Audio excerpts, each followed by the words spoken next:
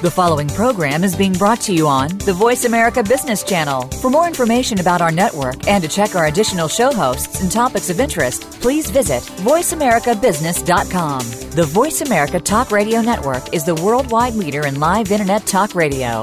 Visit voiceamerica.com. The views and ideas expressed on the following program are strictly those of the host or guests and do not necessarily reflect the views and ideas held by the Voice America Talk Radio Network, its staff, and management. Financial technology, or Fintech, is one of the fastest growing industries in the world today, with New York, London, Tel Aviv, Edinburgh, Singapore, Moscow, and other major cities all vying for a piece of the action. Welcome to Breaking Banks, the first dedicated radio show that focuses on how this new boom is changing everything, from the way we bank to the very concept of money itself.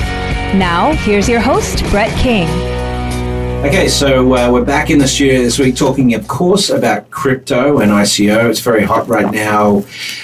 We've had the Bitcoin ride, HODL. Do you guys know what HODL stands for? Mm-hmm. Right, hold on for dear life. Hold on, yeah. So, of course, and our we're in the American Banker studios here down in First State Street, and Mark Hochstein, who was with American Banker, and of course a big crypto guy. He's just gone to who's he gone to?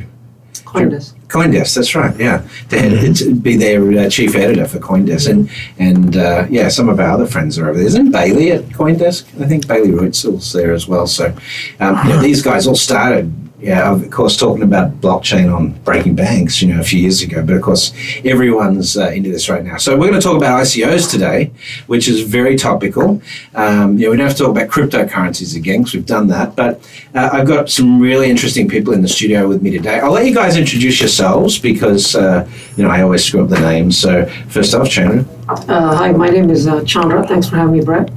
I'm the founder of Aqua Foundation, and we're trying to provide a way to fund interesting biotech projects. Biotech, very, very cool. Using crypto, altcoins, blockchain, yes. ICOs, okay. Hi, this is Kenzi Wang. I'm the managing partner of Superbloom Capital.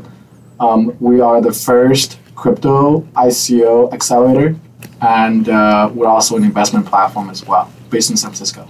Very cool. Jake? Sure. My name is George Burke.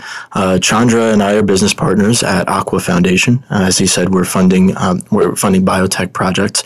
I've been in the crypto space for quite a while, and we'll probably get to what I used to do as we move along in the podcast. Well, let's start with you want to know? All right. So don't throw it out there. In 20, we don't need any cliffhangers over here. Okay. So I've been in 2013.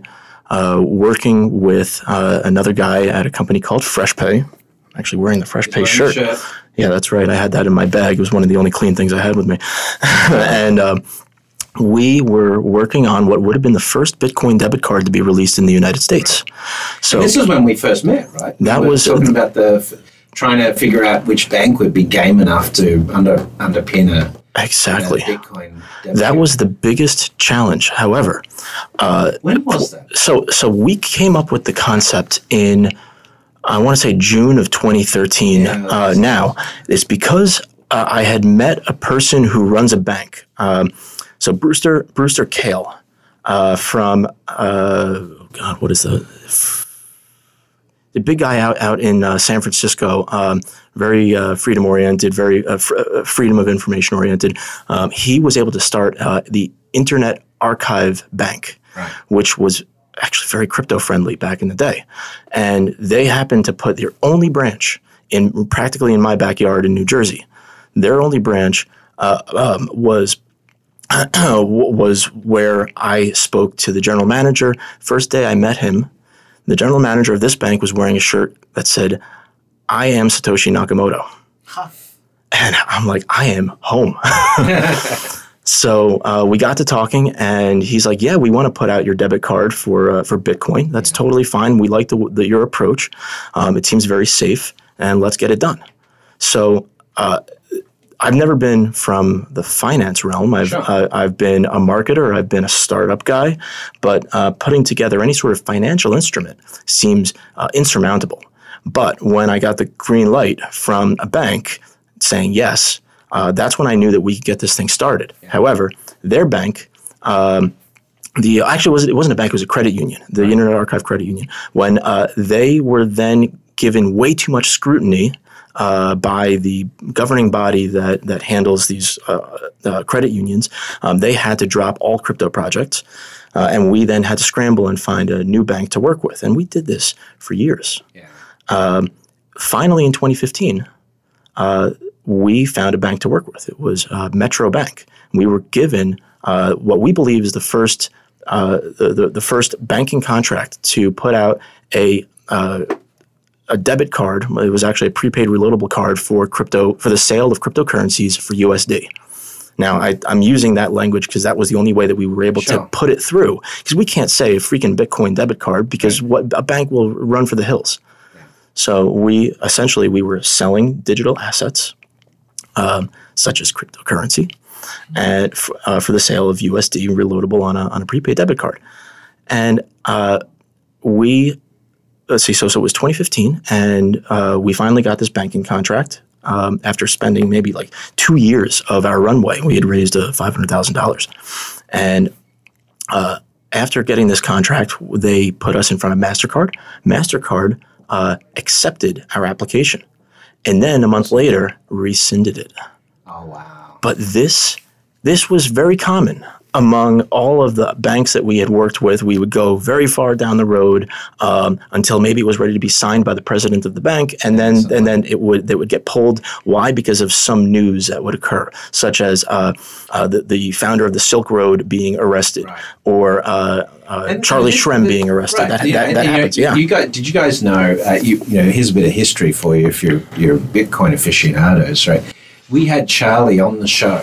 Mm-hmm. Very early in the piece, but we had Charlie on the show the day before he went into jail for the AML stuff. He came in to sit in, and it was the day HSBC had announced their massive deal, and it was really ironic. We had Charlie Shrem sitting there, where you could argue that the laws weren't in place to really articulate that he had done something illegal, but he was going to jail. And there's HSBC who were paying a $1.9 billion fine, and no one was going to jail. I know that. It was pretty ironic. But we won't get into the conspiracy theories today, George. We want to talk about ICOs. It's a pretty hot market right now. So if you guys aren't familiar with ICOs, if you're listening, an initial coin offering is essentially a form of capital raise based on a creation of a token or a form of cryptocurrency tied to an activity of a business. And there's a bunch of them out there that is happening right now. Of course, we hear some big numbers from Filecoin and from Tezos, and we have celebrities coming out like Mayweather and so forth. Promoting ICOs. Jamie Foxx just did one of Paris Hilton. Yeah. So it's really hot right now. So maybe we'll start with you, Kenzi. How would you define an ICO, being that you're in the capital raising business? Yeah, so it's a very new way of funding companies, and typically blockchain companies. And blockchain companies will give out a token that's designed for, whether it's for a piece of their company, it's a security-based, or it's a utility-based or service-based design, and then the public will be able to buy into these tokens and provide funding for the companies to build products and market themselves, and in the future provide services back. And typically, it's funding a community-based platform, and the difference here is that they're typically funding a network business here, so it's no longer funding a company, but funding a network-based business. So typically the funding requirements a little bit larger than venture capital that I've seen so far. That's why companies are coming up with very extravagant numbers. What's the average size of an ICO these days? From what I've seen in the past 6 months, average size is $10-20 million, right, with some outliers being $250 million, the biggest I've seen so far, right, in Filecoin, and a lot of them are... So Filecoin was $250, Tezos was $230 million, right? Yeah, Tezos is second, I think, 230, and then there's a Bancor, which is 150.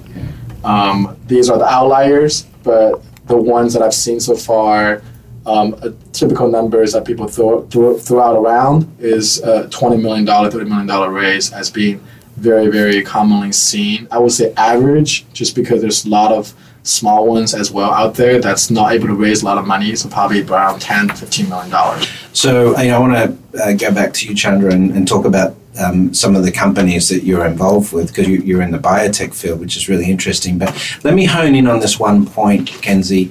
You talked about utility-based coins. So if we sort of drill down into that, in typical terms, when you do VC or when you do an IPO, you're raising equity in the business. Absolutely. Right? But with an ICO, it's not tied to, in fact, the Securities Commission has a problem if you tie it to an equity type feel. You could do a security-based ICO, but you have to register. You have to do it in line with the securities law. Right. You can only also raise capital from accredited investors. Right.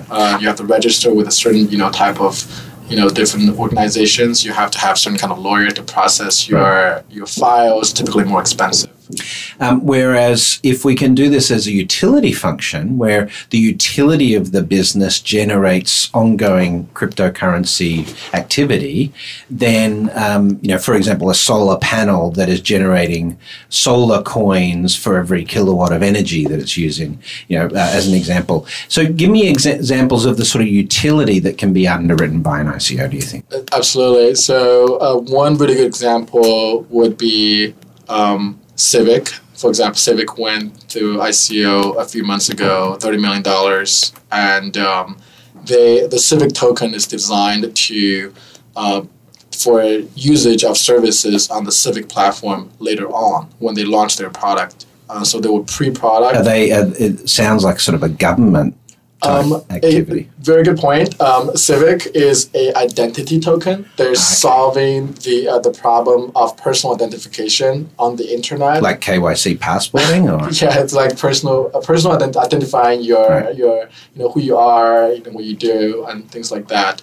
And what they provide for the token holders, whoever holds a Civic token would be able to access features on their platform later on. So that's definitely a utility. It's definitely not a security. So you can use Civic tokens to build a profile of you on the platform. You can use that to access premium features such as scores of your personal information, things like that, on their platform later on. So that's one example of utility. Another example of utility here is SALT, S-A-L-T.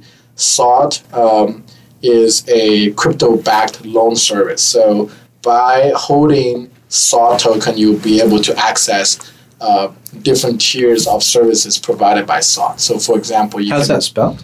S-A-L-T. Okay, salt. Salt pepper. Yeah. Sorry, it's my Aussie accent. Salt, mate. Salt, yeah, totally. So you can access to be a premium member of SALT and get different preferential treatments of the loans that you get. Right. So these are paying for services later on. That's why it's utility. Okay. Well, I would consider that more of a membership type of token versus utility type of token. Yeah, totally. Yeah, membership is. Yeah. And what about in the biotech space, Chandra? So.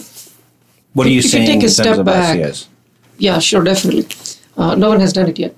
We're the first platform to do it. The question talk about the platform a little bit. Okay, so if you look at, equity is a part ownership of the company, right? And the equity model has been there since, or the shareholder model has there been since, the East India Company. Yeah. And it worked very well. But for network businesses, most of the value that the network provides can be compressed into a fixed number of tokens, and those tokens can be sold upfront to help build the network. That's a completely different model than the equity shareholder, like angel VC, public markets model that we've had.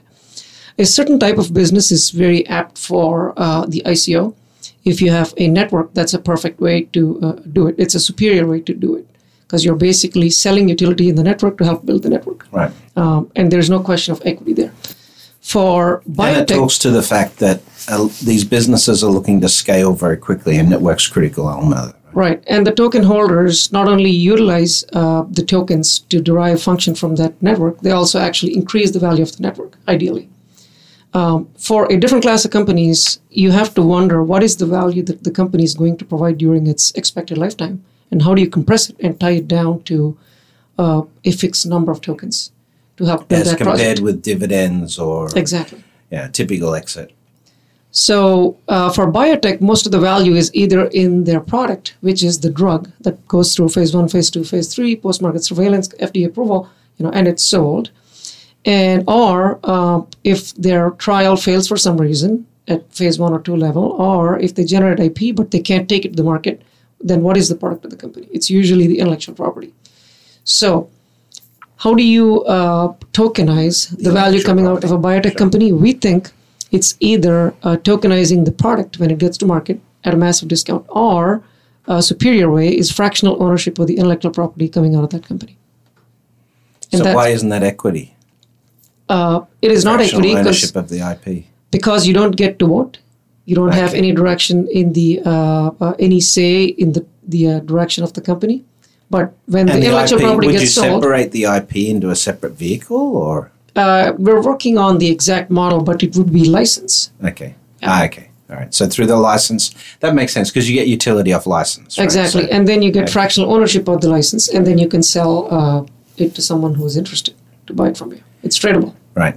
Now, the big news, of course, is that in the last quarter, ICO beat out VC in terms of total funding. We're talking about billions of dollars of money going into the ICO market right now.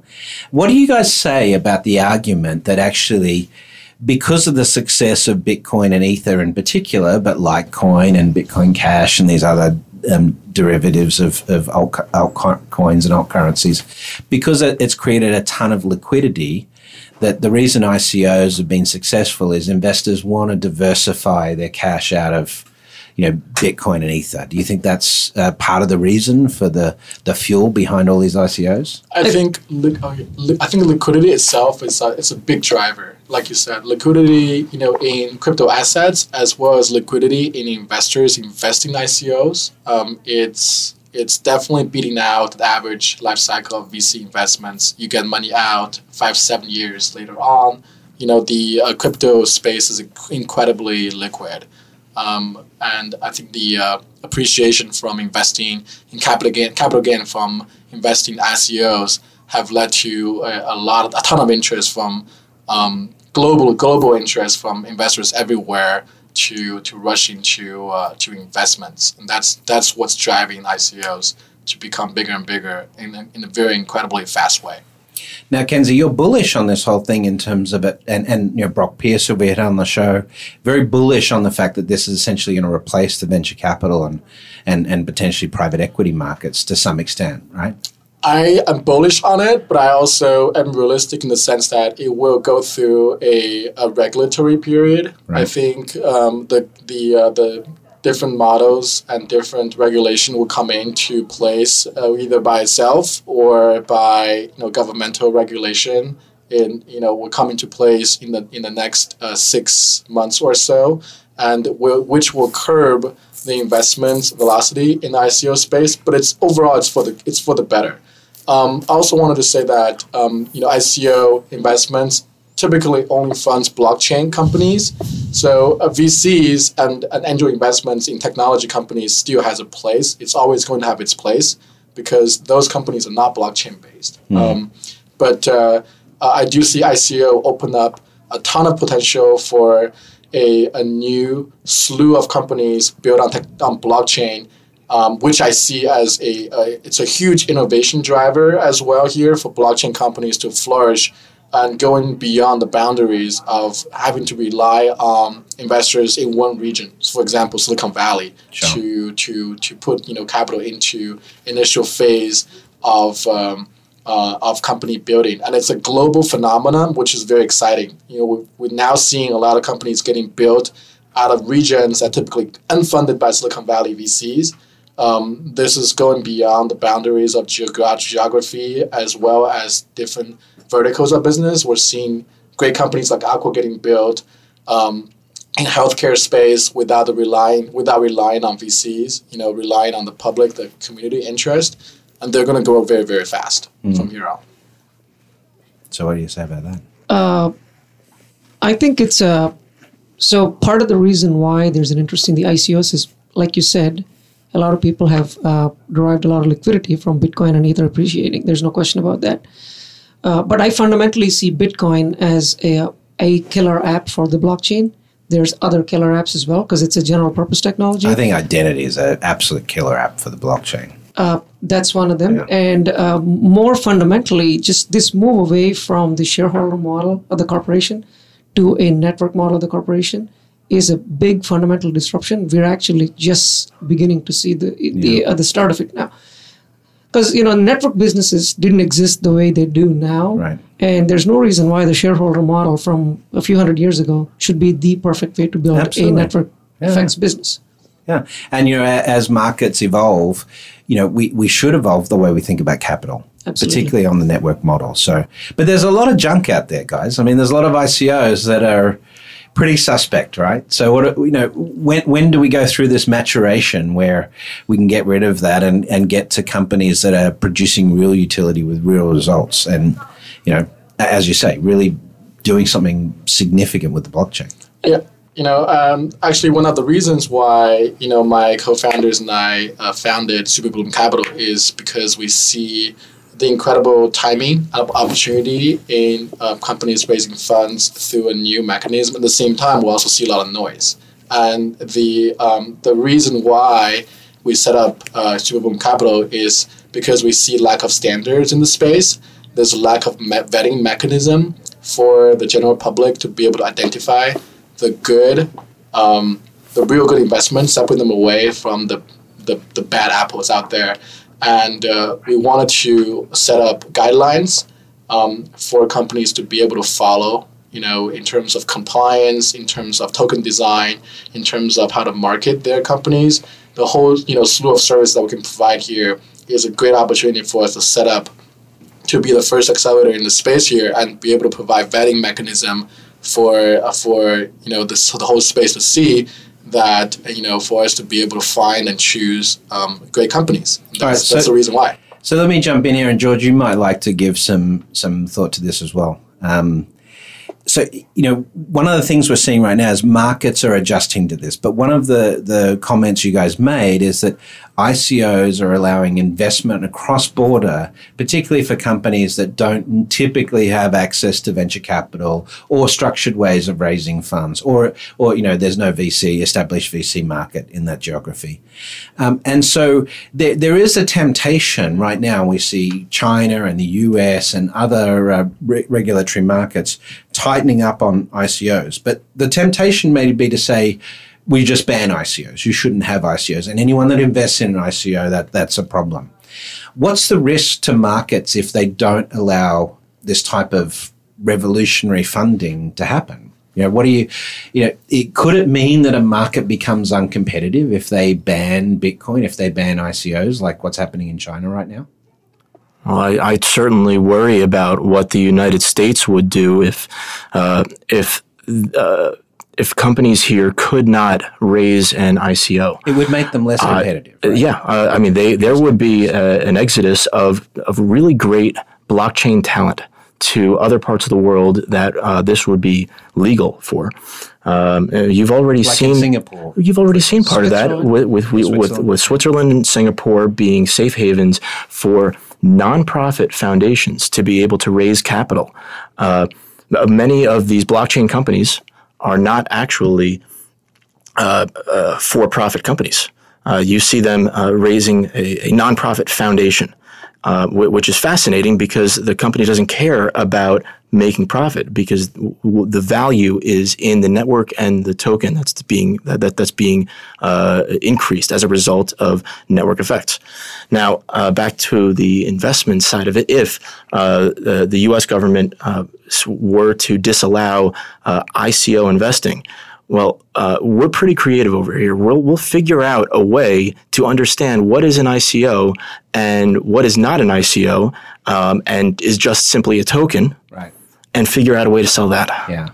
And when you can fund it with cryptocurrencies where your liquidity is already on the IP layer, then theoretically it's pretty hard to stop that. It's pretty hard to stop you from taking a Bitcoin from a wallet and putting it into another token. Right? The thing that I absolutely love about ICO investing is that it evens the playing field for the rest of the world. You have people in Zimbabwe, they have access to a computer. If they have cryptocurrency, they have the ability to invest in a startup in the United States. That is insane. It has never been seen before.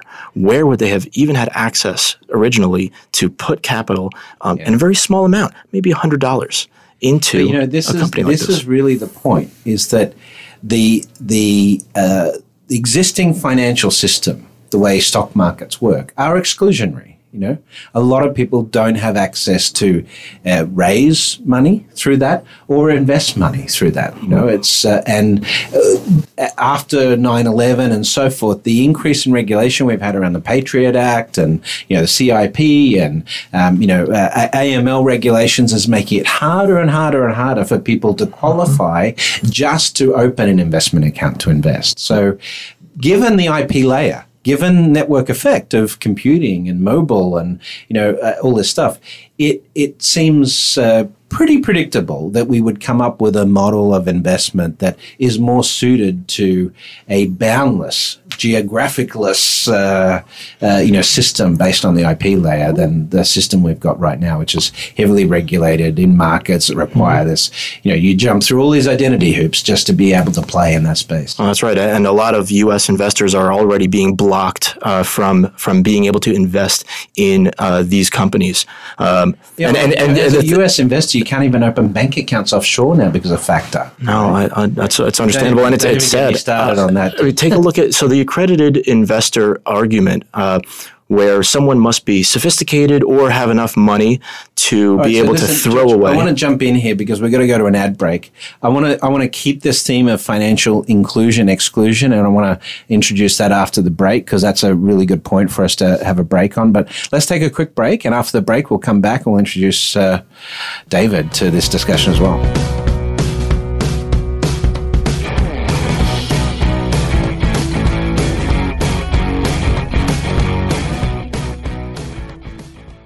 Become our friend on Facebook. Post your thoughts about our shows and network on our timeline. Visit facebook.com/Voice America. What do financial services of the future look like? Invisible yet ubiquitous, blended into our lives like air, gravity. This podcast. Temenos has specialized for 20 years in creating the best financial technology for thousands of financial institutions worldwide. Our open Fintech marketplace allows millions of people to experience money in exciting new ways. Join the most vibrant financial services ecosystem in the world. Temenos, we make the money go round. The business community's first choice in Internet Talk Radio. Voice America Business Network. Now, before we get back to talking about fintech, I want to take a quick moment to tell you about efinancialcareers.com, one of the supporters of the show. They're the world's leading career site for financial service professionals for over 15 years. efinancialcareers.com partners with leading financial and fintech firms, so your resume is seen by all the top companies and recruiters in the US and abroad. Now, as we all know, financial services is a very dynamic, ever-changing industry, and eFinancial Careers provides valuable resources from helpful career coaching to interview strategies and tools that keep you up to speed and well-informed with what's happening now in the industry and what it means for your career. Registration's free for financial professionals. Make sure you take advantage of all the resources they have to offer. So check them out, efinancialcareers.com.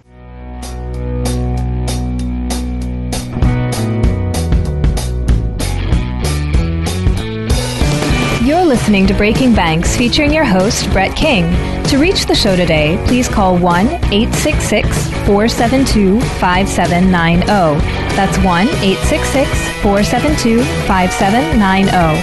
Or join the conversation on Twitter by using the hashtag Breaking Banks. Now, back to the program. Okay, so we're back from break. We're on Breaking Banks. I'm your host, Brett King. We are talking ICOs, initial coin offerings, very hot right now.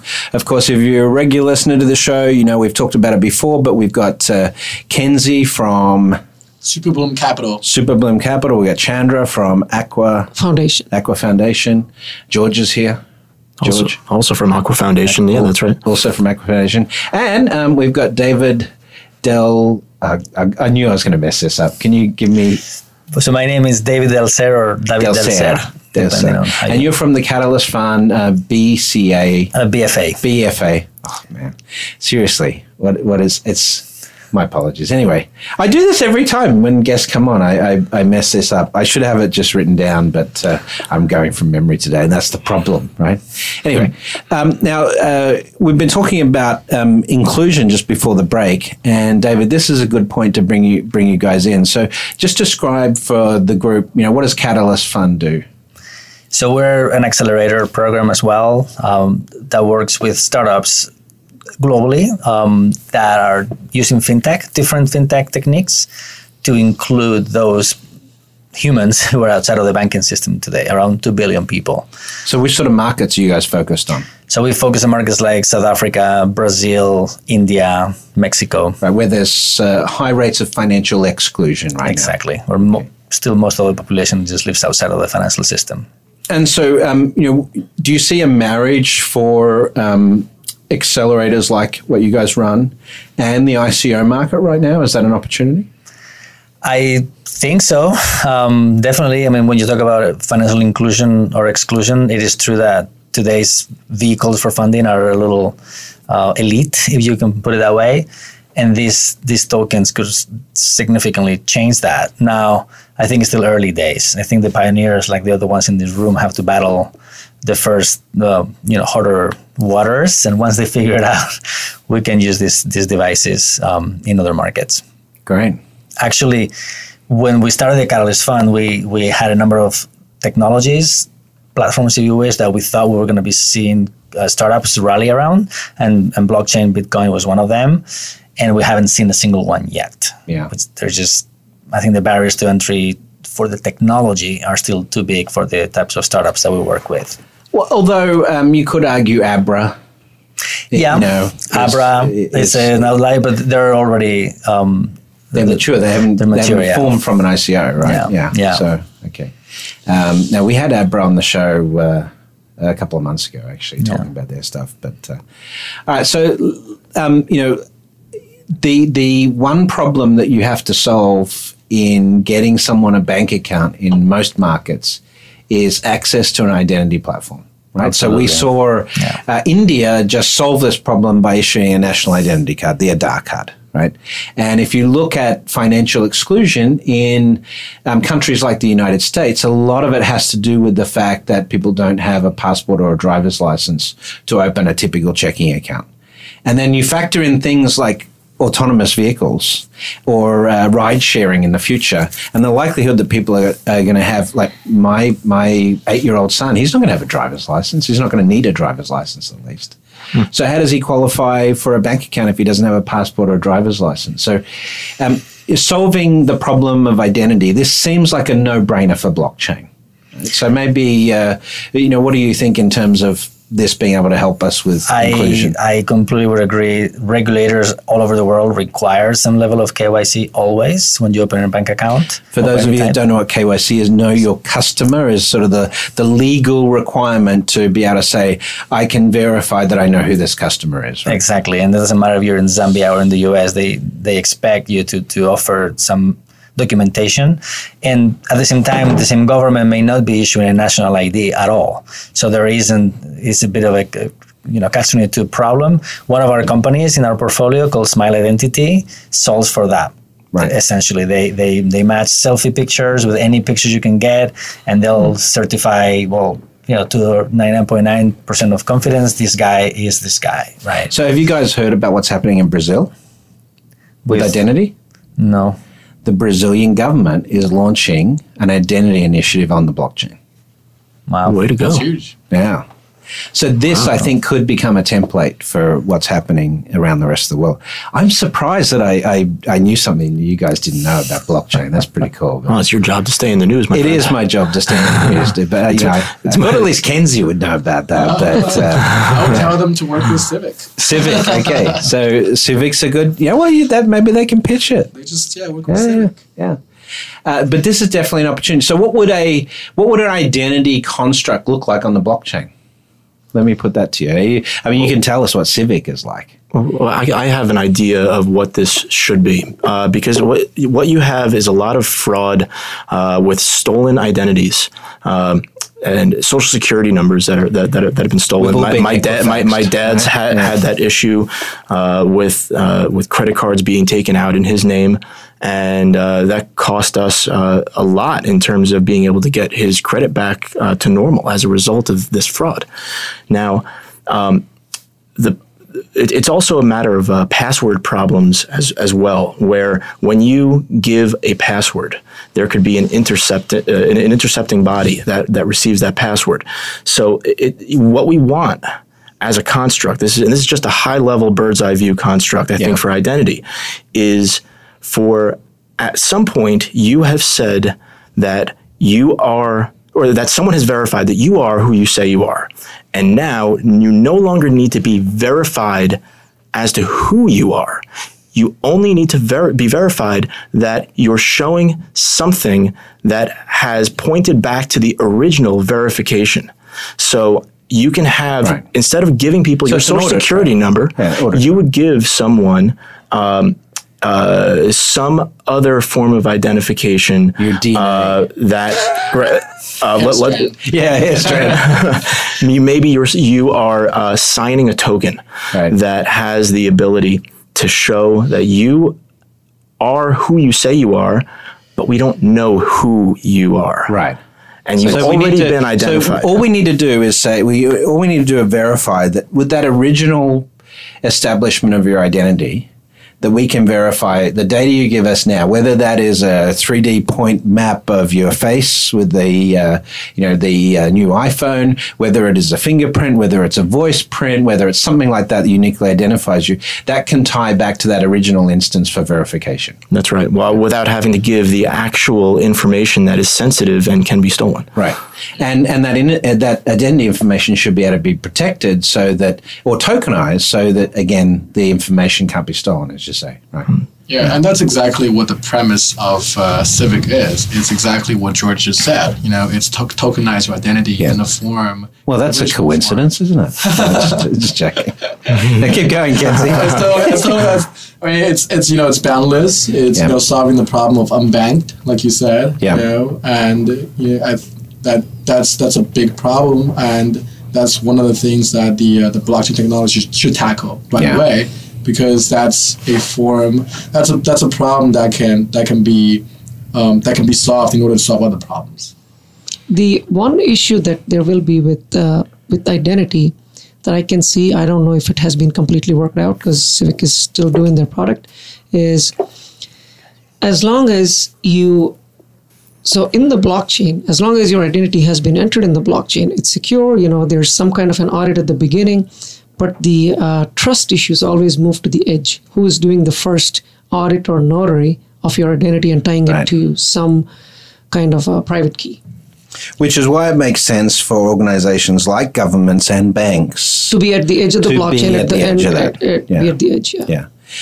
But they don't have to be keepers of that. They don't have to be. Once you're once it's recorded, it's there forever. Yeah. And this really speaks to the fact that, and David, I'll get your comments. Do you think banks will be in the identity business in 10 or 15 years' time?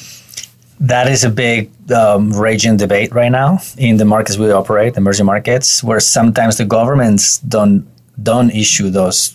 provide those identity services. So then somebody has to. And the banks, that's not their business, but if they don't, then they cannot operate, at least not with these populations.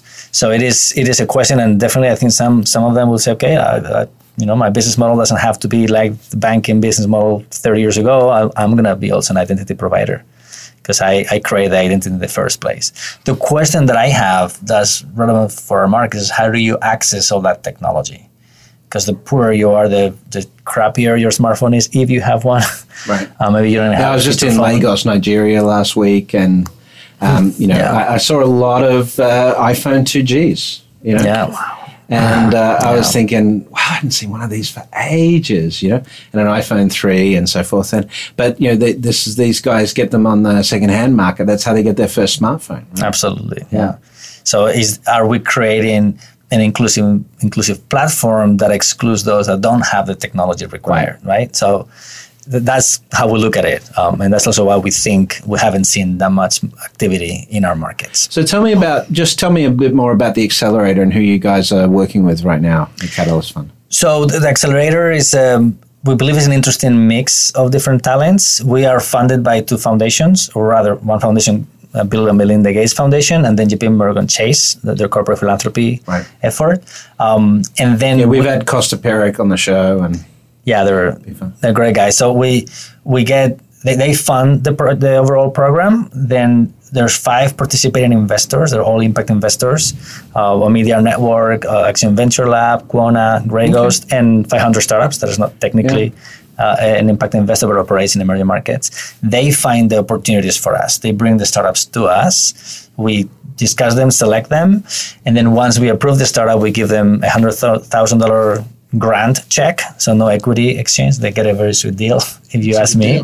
Yeah, pretty sweet. And then on top of that, we give them a consulting engagement of worth $50,000 to $70,000. Do you give them the option of taking the $100,000 grant in Bitcoin or USD? Yeah. No, we don't. But it'd be an interesting. Maybe we could have our own ICO. You can have your own to fund all that. Yeah.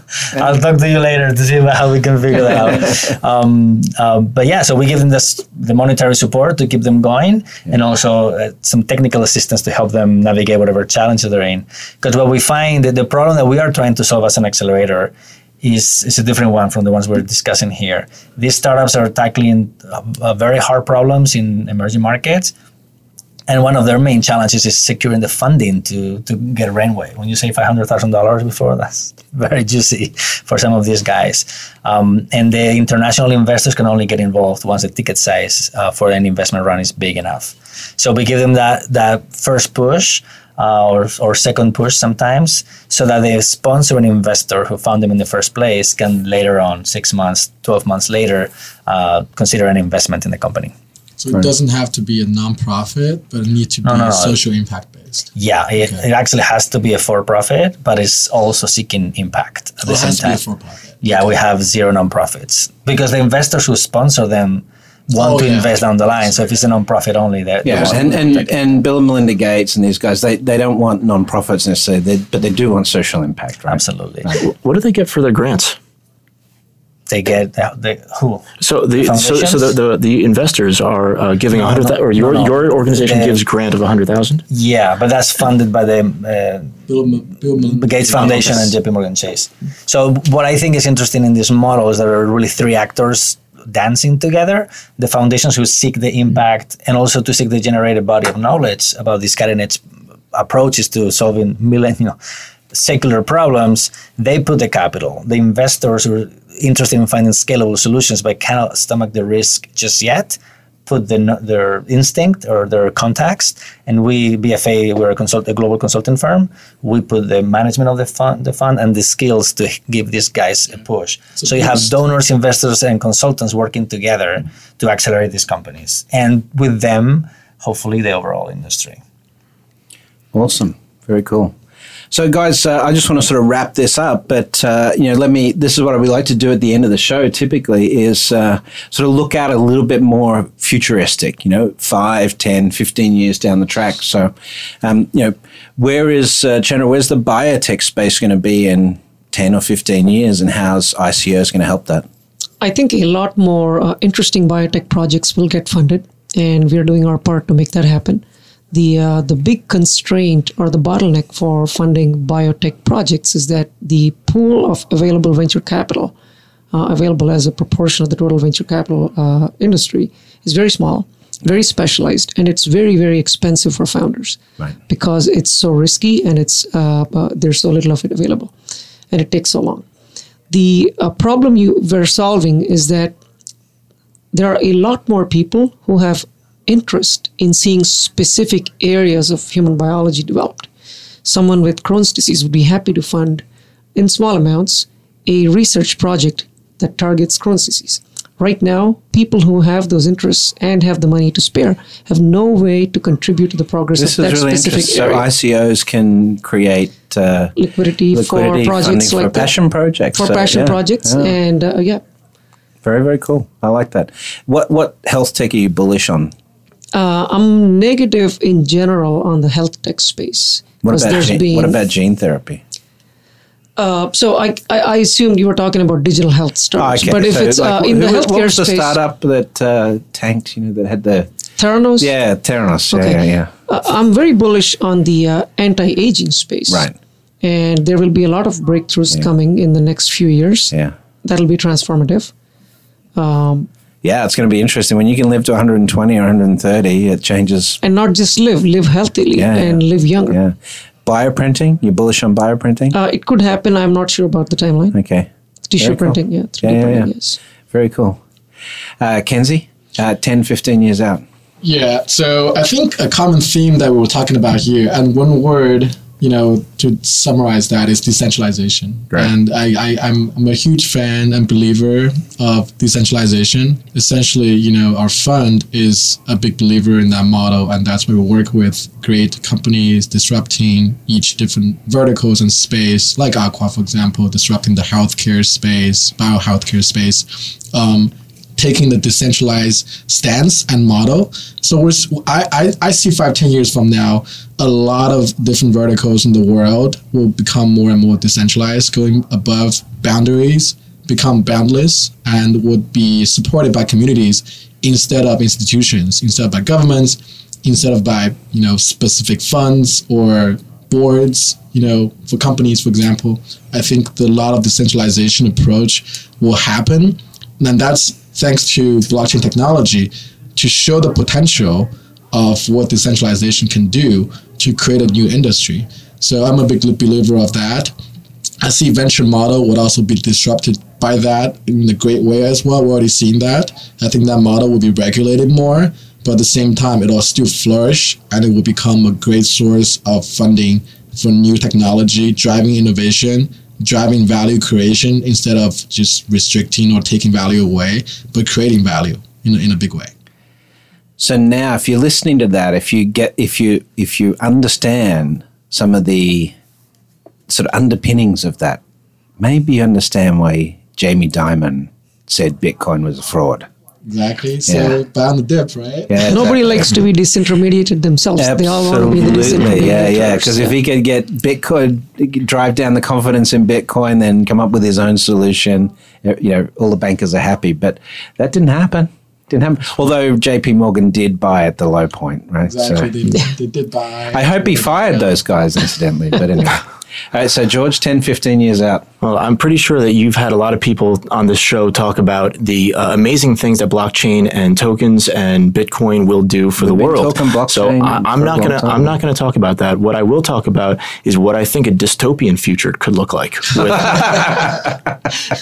There's an episode of Black Mirror from the first season right now. It's a so freaking good show. Right? Yeah, man, I love it, and because it makes me imagine and think not just about the potential of technology, but also the dark side of it. Yeah. So the dark side of what this could be, where blockchain enables fractionized or fractionated ownership of anything, or where you can pay, let's say, per second or per page that you read, and everything gets metered and monitored. So you sleep at night, you have to pay by the minute for now, sleeping space. In this, and you can only afford 3 hours tonight. That's one use case. The other thing could be where you have to pay a penny every time you want to squeeze a piece of toothpaste onto your toothbrush with the electronic distributed decentralized toothbrush tube. Right.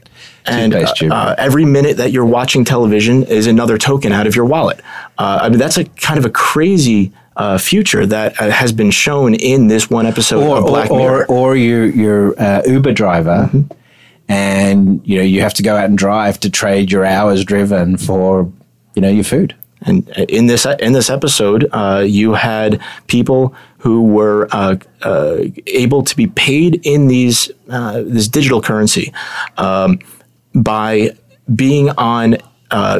Was it either an elliptical or an exercise bike? An exercise bike, right? And they were powering the world's AI, right? That's what it was. They were powering that, and they were finally able to be paid in tokens, which gave them just enough to continue to live on, so they could squirt out another thing of toothpaste and have 3 square meals that day. Crazy stuff. All right. So, are you a techno-optimist or a dystopianist? I'm a very techno-optimist. Me too. I don't like the Black Mirror because of that. It gives me the creeps. But in that vein, I think from my perspective, what is really exciting about these technologies that could meter, that could account for things all over the place, is that this is the way you probably can solve externalities that companies create and then damage others, the environment, low-income populations.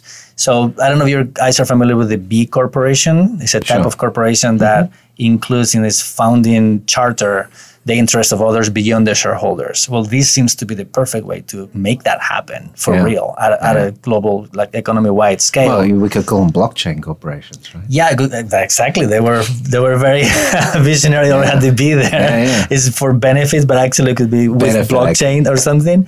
And I believe that I could keep the shareholders on the same level playing as customers, as suppliers, as employees, because it doesn't feel quite fair that somebody, because they were at the beginning of a company and said with 10%, meaning $10 billion, and all the other people who came later, potentially customers who pay for all of that with their content or their eyes or whatever, get nothing in exchange other than a free service. So this could be a good way to better meter some of the I won't even get transactions. started on the fact that someone sold their kidney to buy an iPhone and where that takes us when you blockchain all that. But anyway, all right, guys, listen, we're going to wrap it up. David, thank you very much for joining us again, and second attempt we've had at this, but thank you.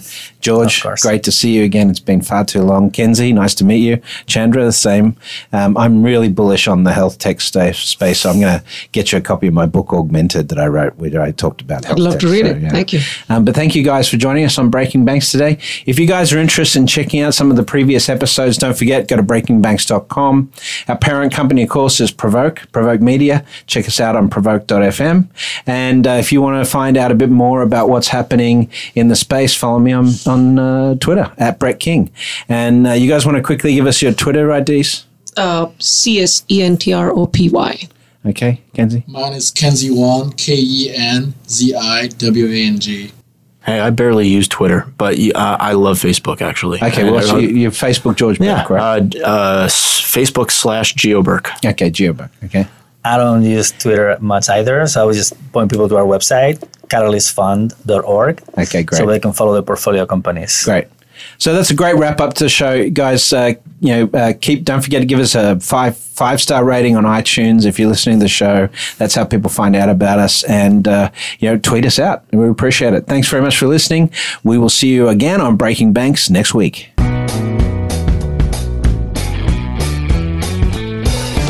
You've been listening to Breaking Banks with host Brett King. Please be sure to join us again next Thursday at noon Pacific Time, 3 p.m. Eastern Time for more of the latest in fintech news.